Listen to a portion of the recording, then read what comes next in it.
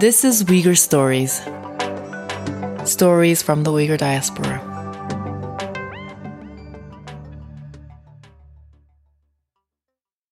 Hi Mukadas, how are you? Good, Vanessa, how are you? Good. I'm very happy to have you for our episode on film. Because you have many hats, right? You're a researcher, you're also an artist and a filmmaker. And so today I wanted to ask you a few questions about your experience in making a first feature film, Nika. So your film was released this year and it has been shown on many campuses, in festivals, and it's still available on Arte channel websites. So that's very easy to find that film. But I would like to have a short discussion about what it's like to make a movie. It's very different from what you did before. Yes. However, you did film before, right? So could you tell us about your experience about filmmaking in general? Yeah, thank you, Vanessa. Yes, I started actually with my fieldwork when I started to study at the University of Paris-Nanterre on ethnomusicology. Whenever I wanted to do my fieldwork, I would go with my camera. So I documented a lot of my fieldwork, people singing, dancing, and sharing their life stories with me.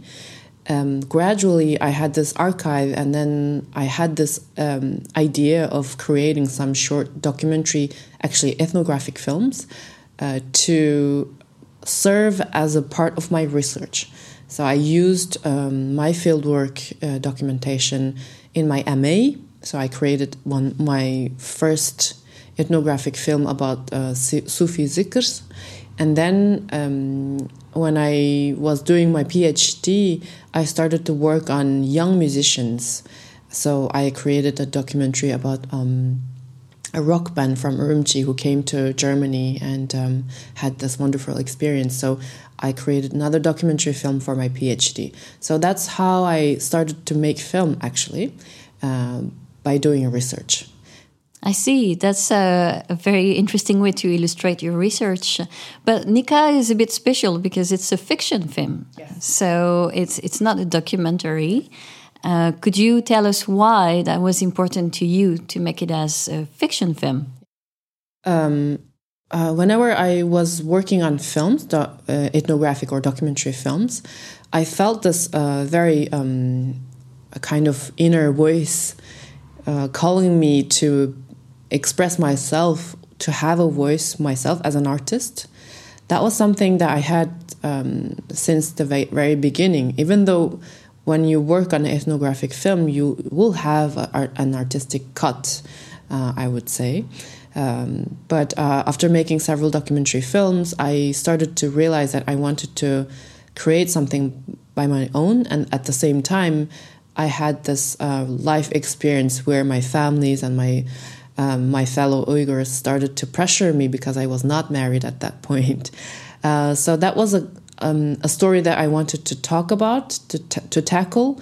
And I understood immediately that it was very difficult to make a documentary film about, because I know a lot of women who had the same experience as me, or even like worse experience than me, would never speak out.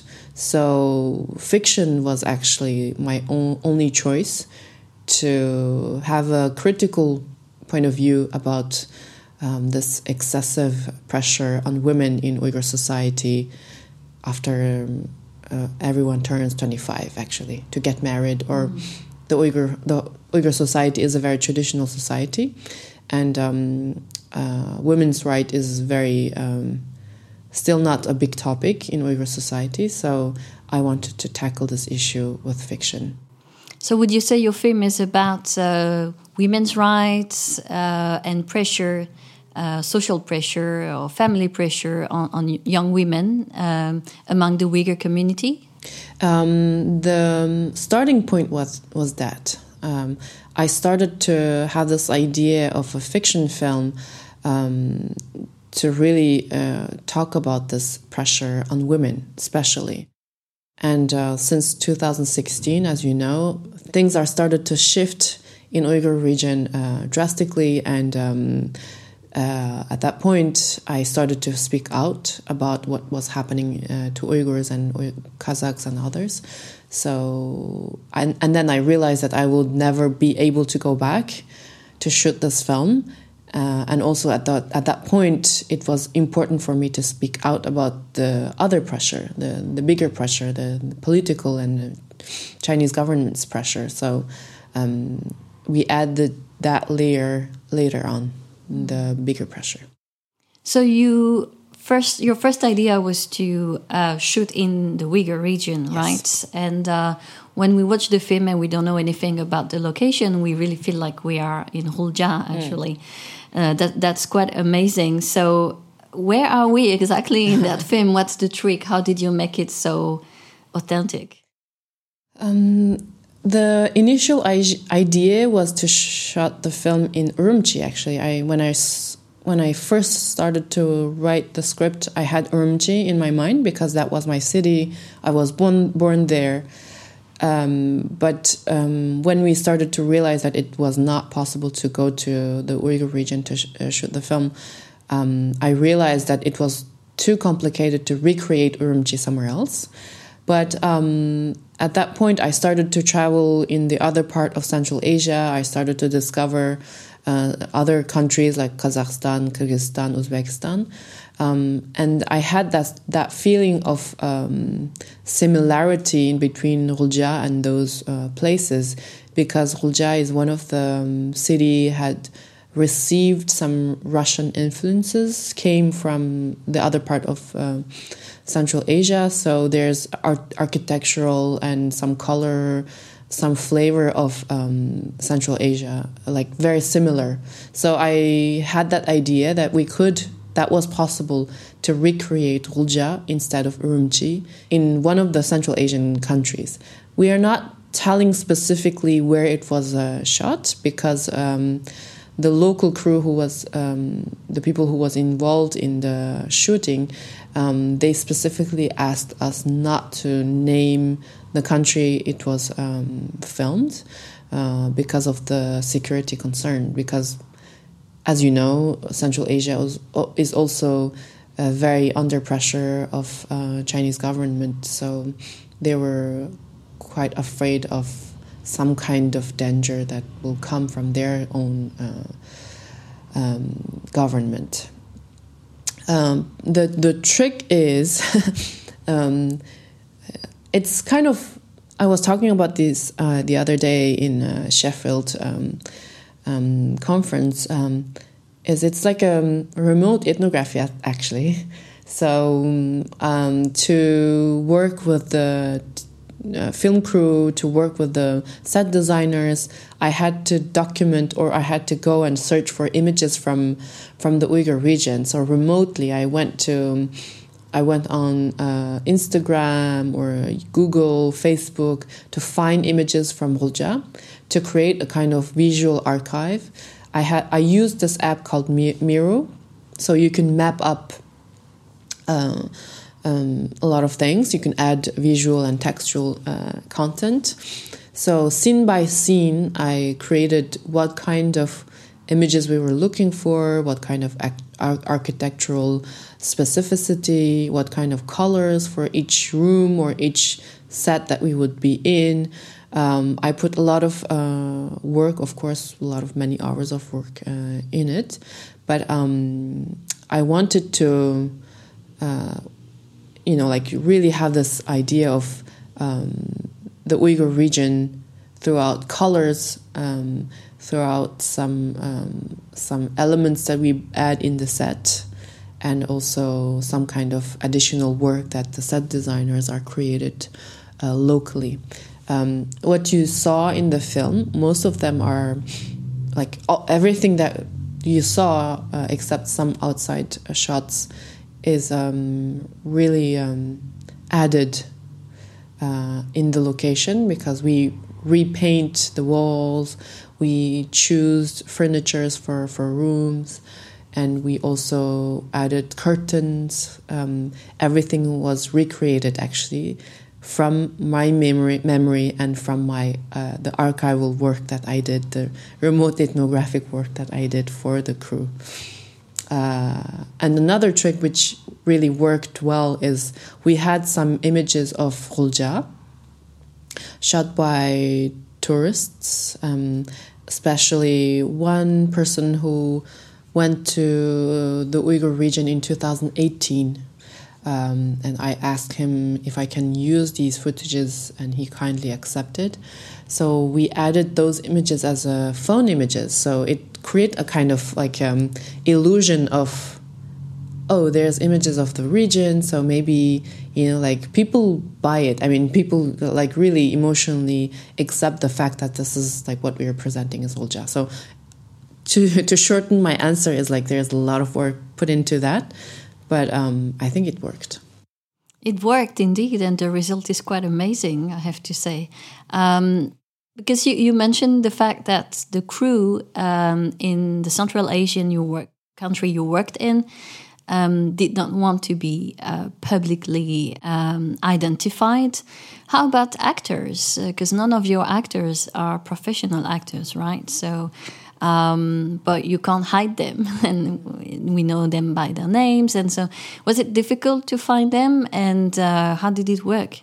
Oof, that was a lot of hours of stalking on Instagram, because that was another bigger challenge, I would say, with the help of casting designer. We looked through many profiles on Instagram, and we wrote to a lot of Uyghur girls who lives outside of the region. Many of them, they answered. First of all, some of them, they thought it was like spam, or someone was like trying to get information from them, that there were some people kind of felt weird that they're a film crew making a film.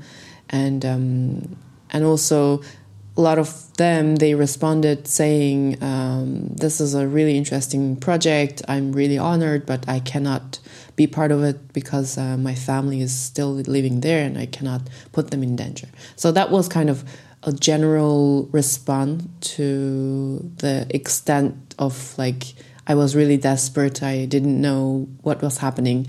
And also I was ready to take on the lead role myself, because it was really complicated to find actresses. Finally, and luckily enough, we had Güzel Nur, Dilfuze, Gülcekre. They were all ready to, take on these roles, even though they're not professionals. As an engagement, as a kind of statement to the injustice what was happening in the Uyghur region, and they wanted to have a voice, and then they wanted to tell the story and be beside me. And for them, it was really important to be part of this project. And another important thing is like they all had European citizenship, so they were safer than the other girls who didn't have still have Chinese passport. So yeah, and then we had some local actors. As you know, in Central Asia, there is a huge Uyghur community there. So some of the people that you saw in the film, they're from the city that we were shooting the film, and we were also very ready to be part of this film as a kind of political statement. That's very interesting that you mentioned that simply playing in a film is a form of statement or engagement, because there are some critics that I've heard from the Uyghur community or in other parts of the world about making fiction film or art in general not being political enough in times of crisis, not being useful enough. What do you think about this kind of statement, and how do you react to that? Why is art important? I personally think art is important because it offers a human story.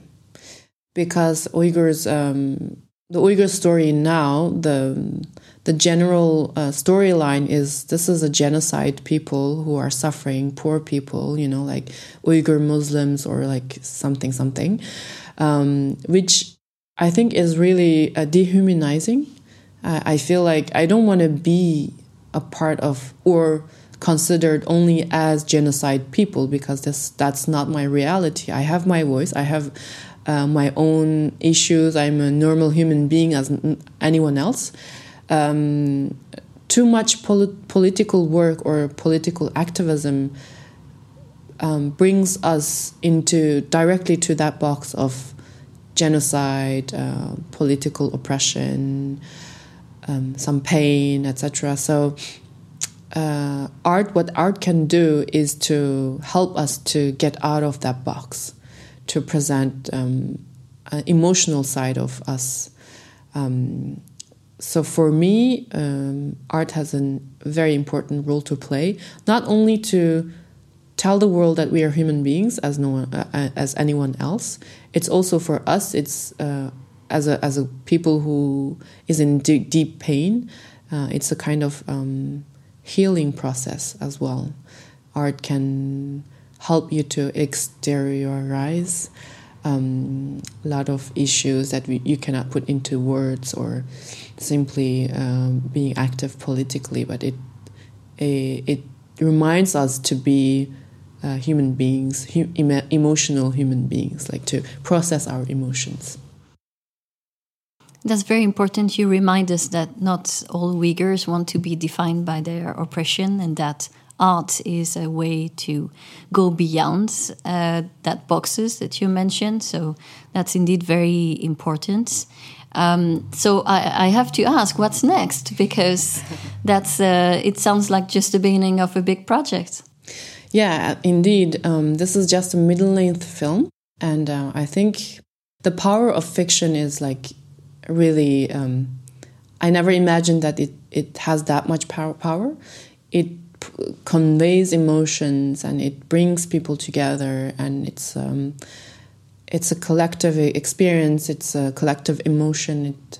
It can live very long. Actually, the fiction film Nika is out there in the clouds in the world, and it will have a very long life, and it will continue telling the story. So I'm very interested in now making my very first full-length film.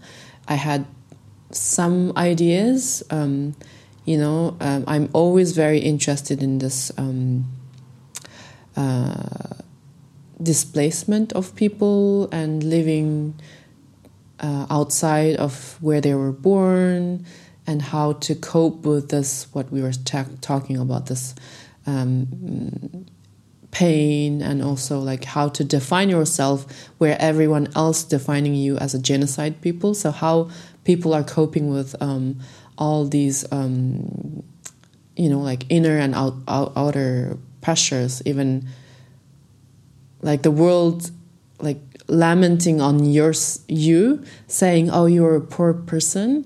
That's also something very complicated to process as a human being. So I'm very interested in telling stories of how someone from that region experiencing all this pain, pressure, surveillance, etc., to still have a normal life, or something like that. That's something that I'm working on. The second idea that I have is based on Everybody's Gone experience that you saw, Vanessa. I'm very interested in how the tools that Chinese government use to control people can affect people who lives in the free world. So another idea that I'm tackling is how those people who take role in the show, to play a teacher or a guard. So how Chinese government's the tools that Chinese government use that we used in the show will affect those people.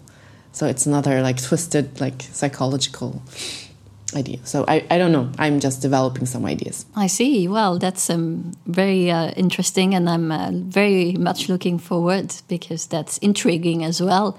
But that leads me to another question, because making a movie, that means technical skills, equipment, lots of people around you, not just actors, but also technicians. And so that means budget. And if there are other Uyghurs who are interested in making movies, have ideas of scripts and everything, what would you tell them? How would you advise them? Because you need to find the material conditions to actually make a film. It's very different from, for instance, painting or singing, or there you need a whole team with you. So how did you do that, and what would you tell people about it? Yeah, it's a very complicated and long process. For Nika, we spent almost 6 years to be able to have some fundings. It requires a lot of work on having a good script. So I worked with several different people, a script doctor and some screenwriters, and we had almost, I can say easily that I had like 20 different versions of the script to be able to convince people, the funders, to tell them that I am capable of like making this film. And also Bastian, that my co-director, he was my producer, and then at one point he joined in the directing team because that was also something that we needed to convince people that this film can be made, because it's very ambitious, so it's not just one person but two people doing it. So it's a lot of convincing to do, but it takes time. It needs more professional help. So if someone wants to make a fiction film, and trying to find some fundings in the diaspora, I would suggest that they go search for help from a producer first. That's the first step. So professional people, they know where to look for and how to, help shape the script, how to shape the funding demands, where to find fundings. That's something that's the first step, I would say. And then from there, when you have good enough script, when people trust you and they believe in your project, things will come like quite naturally. Because of cinema world, yes, there's a lot of people involved, there's a lot of techniques involved, technicality involved, but it's a very organized world.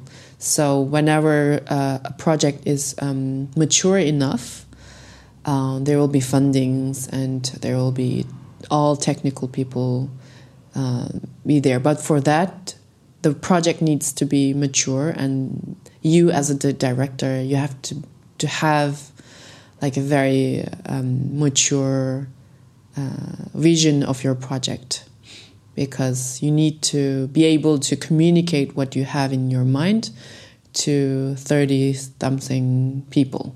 So it's also a skill that you have to develop. It doesn't just enough to have an idea, but it has to be very concrete, well worked on, well thought through, and well communicated. So those are the things that are very important for making films, I would say. So speaking of more films coming from the Uyghur diaspora, we have another guest today, Mehmetjan Semet, who is a filmmaker. He was trained as a filmmaker in the Uyghur region, and we are waiting for his film, entitled Waiting for the End. It was scheduled for release in the summer this year as a short film, but then it was rescheduled and changed into a longer film. That's all we know for now. And I'm sure we have a few questions we want to ask Mehmetjan Semet too about the conditions in which he made his film, and maybe he could tell us a little bit about what the film is about, how he managed to gather all the team and the budget and the equipment and so on. So let's see what his experience is like. Yeah, that will be really interesting to have another take on what is filmmaking in the diaspora look like. Yeah. Mamatjan grew up in a small village in the remote area of Uyghur homeland. He shared with us one of the very best memories that he had as a child in his village is one of the projectionists coming to their village once a month and project some films. These films were Indian or Chinese propaganda films. At a very young age, he was fascinated by the moving images. He wrote his first script more like a story and sent it to an editor to publish it. And the editor immediately responded to him saying it was like a picture-like story, so he should turn it into a film. In 2008, he went to Urumqi to study. He was inspired by the possibilities that this new environment offered him.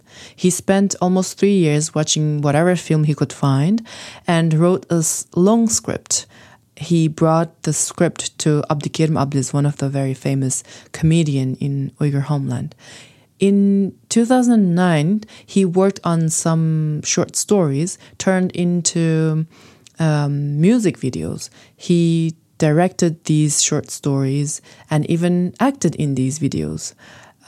He started to learn cinema at the Xinjiang Art Institute. He started to make some short films as well while he was studying. These films had some successes. They were copied and sold in black markets in the rural areas in the Uyghur homeland. He then made a few other short films.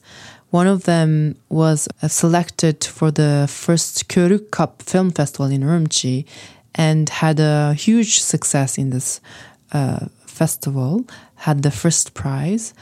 This was like a very huge inspiration for Mehmetcan. After that experience, he also sent his films to some other festivals in mainland China, who got selected to some festivals. He came to the US to study film, but he realized that he wanted to learn filmmaking by making them. So he stopped going to the school, but he started to work on his film projects. This is his first feature film about the emotional effect and physical psychological trauma of the ongoing atrocity and the oppression of the Chinese government on Uyghur living in the diaspora. He shared the basic synopsis of the film that he is working on. This is a film about a student living and studying in the US. He was living a nice life in the US, thinking after graduating to go back to the homeland and work there and have a comfortable life there because of his family's privileged position. But after the mass detention policy started in 2017, his whole life got upside down, as many Uyghurs in the diaspora. His father suddenly disappeared. Everything he knew and believed trembled.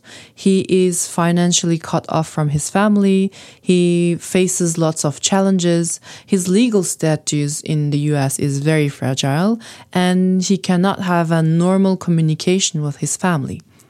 He lives disconnected life in between the situation back home and his life in the US. He is split in between speaking up for his father to ask where he's detained or why he's detained or not, risking to cause more harm to his family, and being silenced. He experiences a huge emotional gap with his mother and his girlfriend, who cannot talk openly, and himself, he is thrown into this very deep psychological stress.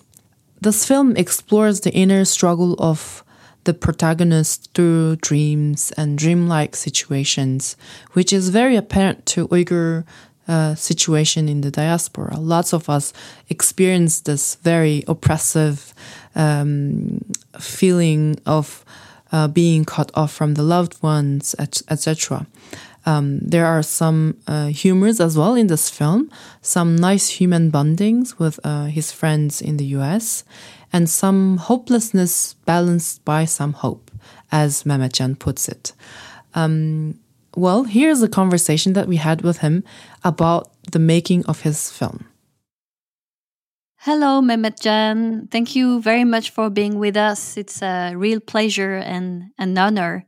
I have been a big fan of your short films for a long time, actually.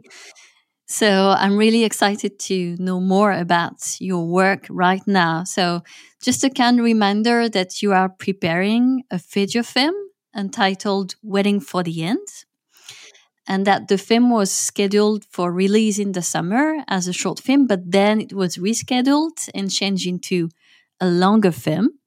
So you might not want to spoil anything, but may I still ask what can you tell us about the film and its content? It's been really like a pleasure to meeting you again. It's such a pleasure, and I would like to tell that this is a really interesting and a long journey for us. I would say this is kind of like really as I mentioned, it's interesting the journey. It was like 2021, the beginning of the year. I had I just as the time I just came back from Washington D.C. visiting my friend, and then I saw some his depressing, and some kind of a very frustrating moment. And then I had some idea to how about write down this little story and make it a short film or something. And then I started writing the script. It was roughly like a 15 minutes project, to be honest. And then my idea was really like a basic, and then I didn't think that much. Even I had a thought I can put some money from my own pocket to make this happen, as kind of like leave it like the kind of like really this is the work that I done. And then I started writing, and then I showed to my friend, and then he said, "This is looks good. The whole frame is it looks good. We can make it more like edit like more detailed stuff, like more explore the characters and some like the story, the beginning and the middle and the end and the whole thing." And then I start writing again, and I showed to Tahir Hamid, and so he gave me a lot of advice, and then it suddenly became like 45 pages stuff. And then it's kind of like idea. It's really hard to make this. It's 45 minutes. It's not short film. It's not feature, and kind of the middle of the way. And then I just wanted to make it on a short film, like 35 minutes, and then including like a 30 minutes credit, like 38 or something. And then everything looks good, and then I just dig out the details, and then explore a little deeper the characters and the whole thing, and looks good. And then we found a producer here. It was mid of 2021, and then we at the time seems like everything was going well, but and another problem is I wanted to make this film in Uyghur, to be honest. So it's suddenly we faced a huge challenge here. We have to find the actors here. And then we start searching actors. Mukaddes, I think she went through the whole thing. She knows how the stake it was. And then we start looking for the actors, actors all over the place. And then during the time when we were looking for the actors, we had a little disagreement with that the company who the responsible to produce the film. And then the end of 2021, just suddenly this everything upside down, and we terminated the agreement, and then we just split, just like the end of the work, and kind of like everything delayed, like limitless kind of thing. And then it was, to be honest, it's really frustrating for me as we worked so hard a whole year and then we ended up like that. So should we make this happen or just abandon and then I had to turn on another like project or something? And then I still didn't lose hope and just see this as an opportunity. I invited another screenwriter here at Hollywood. Like we worked like 2 weeks together, just like review the whole thing, the structure, the character, the story, whole thing, and then over and over, like 2 or 3 weeks.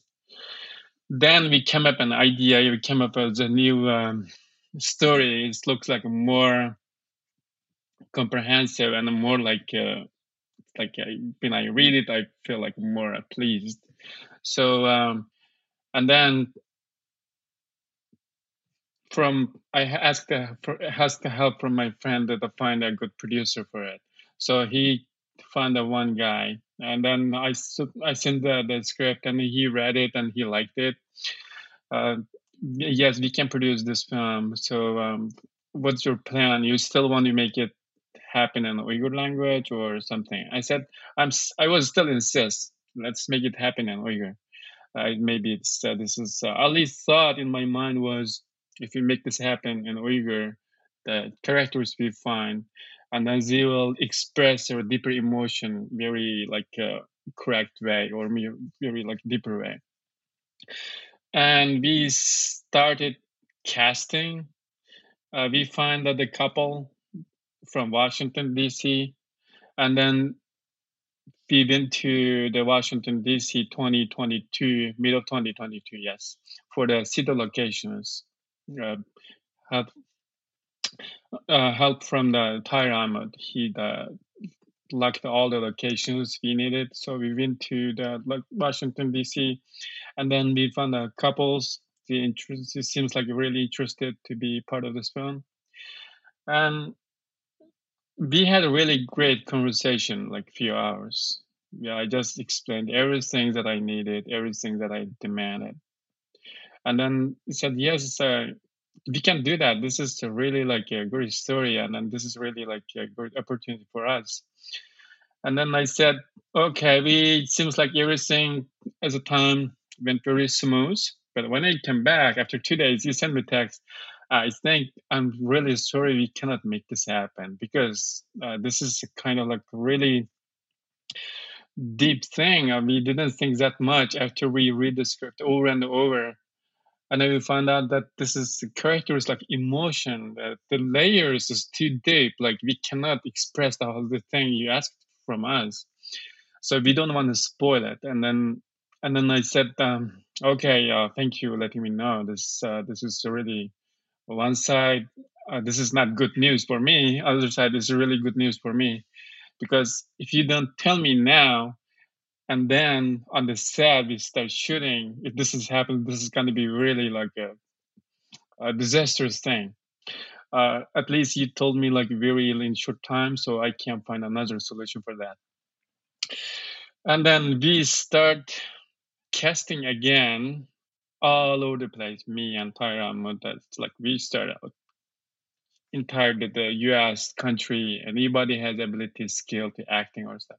Even we asked the Turkey, Kazakhstan, everywhere.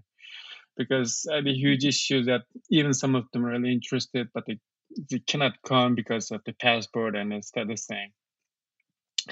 And then is the post production going well. All this thing is we did like very very hot prep, but this casting is still not going well. So overnight, I just said, okay, in this case, just make everything in English. Just no English. Just if you just kind of like leading in this way, we end up like really disastrous the result.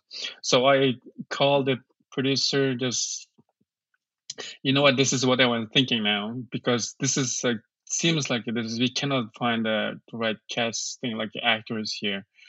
So he said, yeah, this is exactly what I was thinking. This is better to make it in English, find more professional people. And you can ask everything you wanted from them. I said, okay. And then the next day we immediately translate the script within a few days, and then submit to the producer again another like grammatically correct like a script. So we start casting, and then casting was went very smooth, and then we found exactly what we found, like what we asking the actors. So and then we start shooting, and big challenge at the time still the money, you know. Yeah, money is always a big problem for us. We did like a GoFundMe. This is raising money from online. We got a really good result, and people directly or indirectly supported us, and some organization helped us. Some very individual people support us. So we barely raised the money enough for make a short film.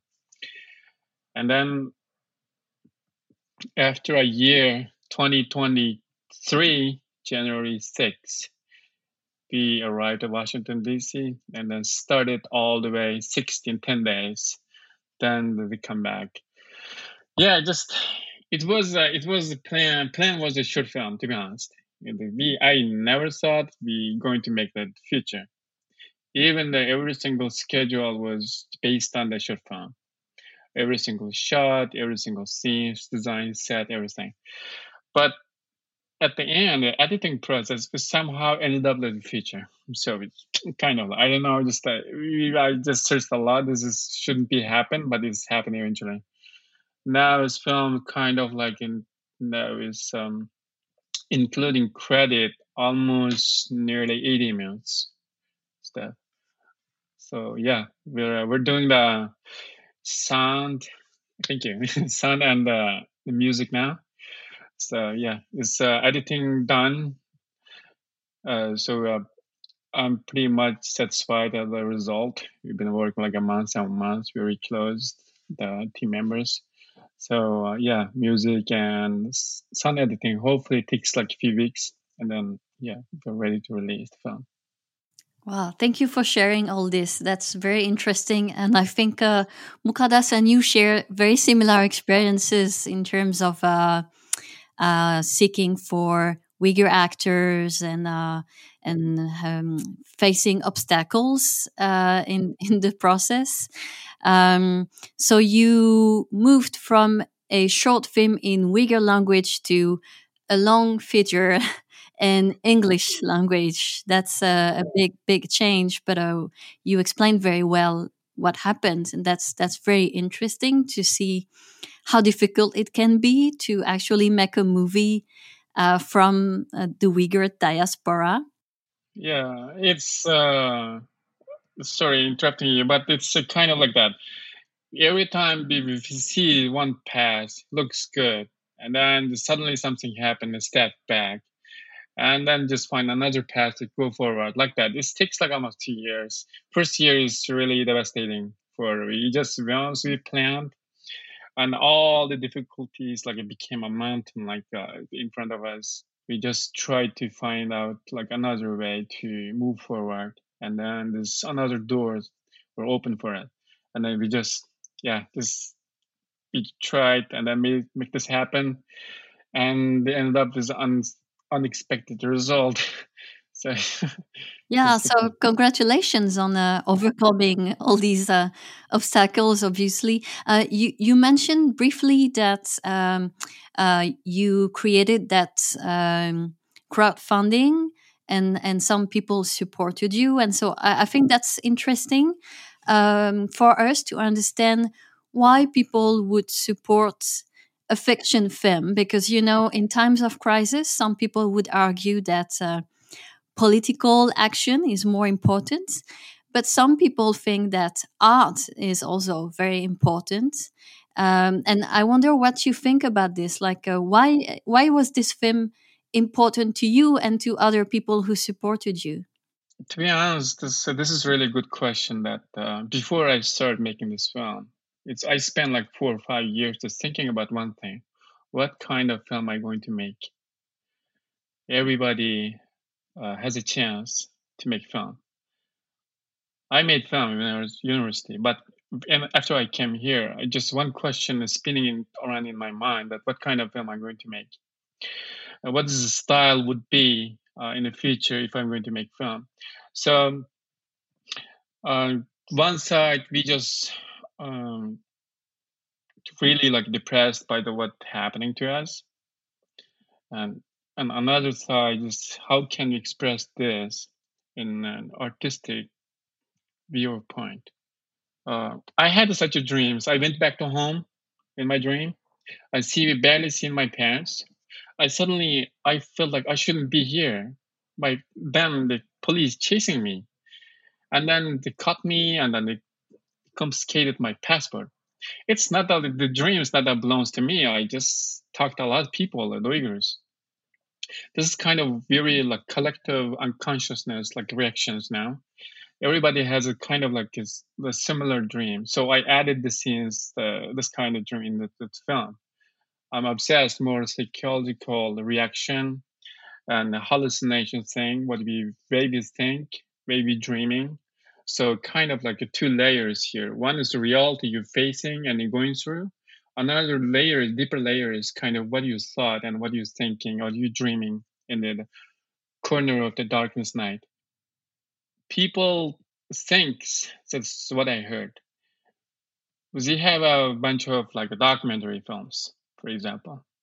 We have enough like information what's going on there, but they want to see something different perspective that's through the fiction. At least telling while you're telling a story and telling their pain and telling their dreams and hope, kind of like an artistic level. So they believes that the very visionary, this kind of like information is really important.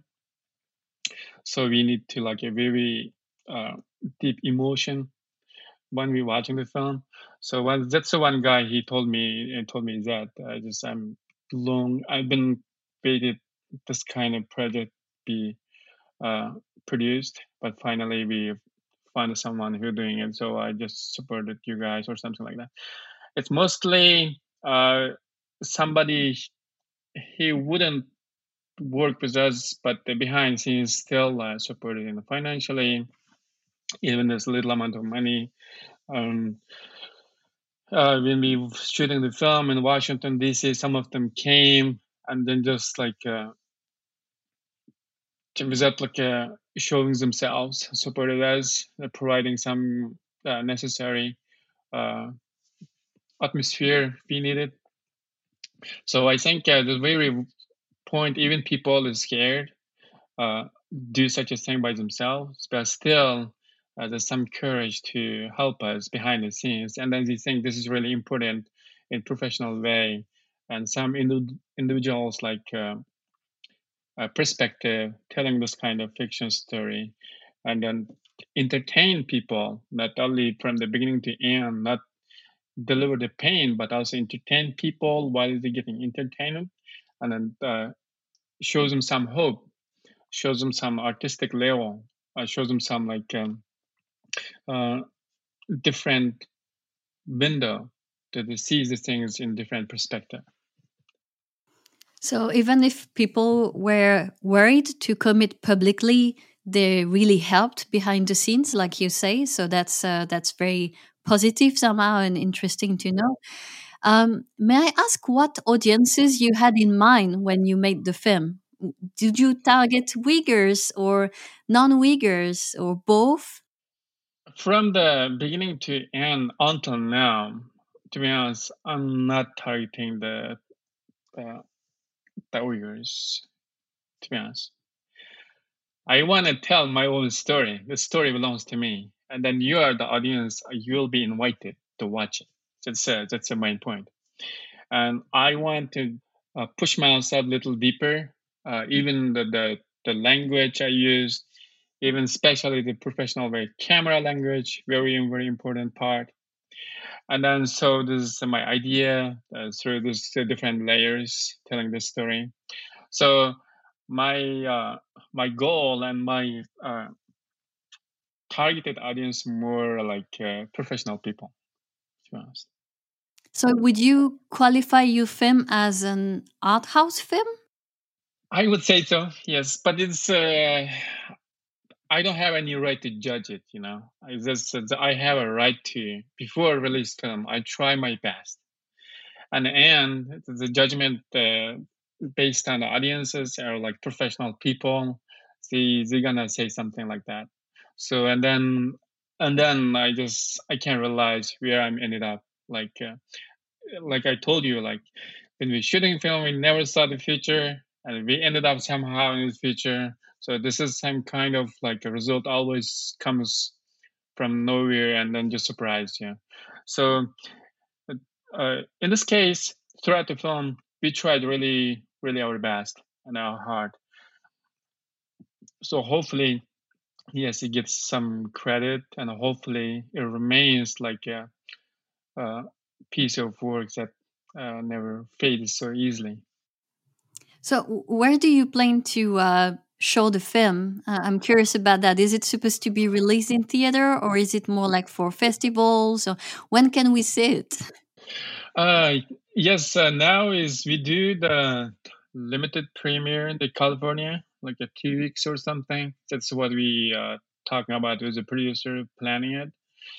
And then I have planned to premiere the film in Washington D.C., the place where we shot the film, and the place that people helped us. And more, I find something more meaningful is I would like to invite some camp survivors from there to watch the film together and then see their reaction. And then we just submit the film to festivals. We'll see what's gonna happen. And then we just now we're talking about the biggest platforms on Netflix or the HBO. If we can come up with a deal to release on these platforms. Yeah, hopefully this is gonna happen. The platforms, whatever the platforms or YouTube, it's gonna happen next year. Yeah, until that, we do our best to take every single step, even if it's a little slower but steady. It was a long process, obviously, that you shared with us. Thank you for that. Very exciting, really. Very Yeah. much looking forward to it. So yeah, we are working on another project now. Is kind of someone who is escaped from the camp, and after she come to the free world, what she faces in daily life, the traumas that haunting her like heart every single day, and then there's the family matters, and the gap between two generation, her daughter and her and the family, something like that.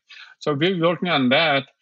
Hopefully, after this, that will become true. Wow. So you are already working on another project, and that's also a fiction film. Yeah, that's the fiction film. Do you think this will create some inspiration amongst Uyghurs in the diaspora to make more movies or to commit more to filmmaking or acting? I think so, definitely. Every single work you've done, it will be legacy for next generation, and it will be the like a live history. It never be forgotten. I really encourage people write more books about that. And when we speak up, we your speaks when be lost in the history. But when we do some work meaningful, whatever the books, whatever the film, it will be remain for the generation to generation. They will watch it, they will read it, and then they will understand what's going to happen. And then hopefully one day they will not allow this kind of thing happen again. One day I believe Uyghurs will not live in this kind of darkness. Will be sunshine will become one day. So the more people, young people, writers or filmmakers see this kind of work, this is a very great like inspiration for them. This is really proof we didn't keep silence. We didn't like leave like kind of blanket that we don't want to see the real world or something. We just did something meaningful, and this is also kind of really good inspiration for ourselves as well. That's an even better conclusion, actually. Thank you so much for this. That's a great opportunity for us, and we'll keep you updated anyway. And yeah, why not a follow up after the film is released? Yeah, I will keep you updated as well once the film released and every single process. Yeah. Really great. When we see the film, then I'm sure many other questions will pop up. Yeah. And that would be a kind of a second podcast almost. Thank you so much for the opportunity you're giving me, and hopefully I'll talk to you soon. Good luck. It's you're nearly finishing the film, so Thank you. Thank you. Thank you so much. Uyghur Stories is hosted by Mukadas Mijit, Sonia Emin, and Vanessa Franville, and is produced by the Uyghur Art in Exile project. Our audio engineer is Hasher. Our theme music was also composed by Hasher. Graphics were created by Kashgar Galaxy. Uyghur Stories is made possible with the support of the Belgian Fund for Scientific Research and the Université Libre de Bruxelles, or ULB. For more information, please visit us online at uyghurart.ulb.be. That is uyghurart.ulb.be. Of course, you can find us on Instagram at uyghurart.ulb.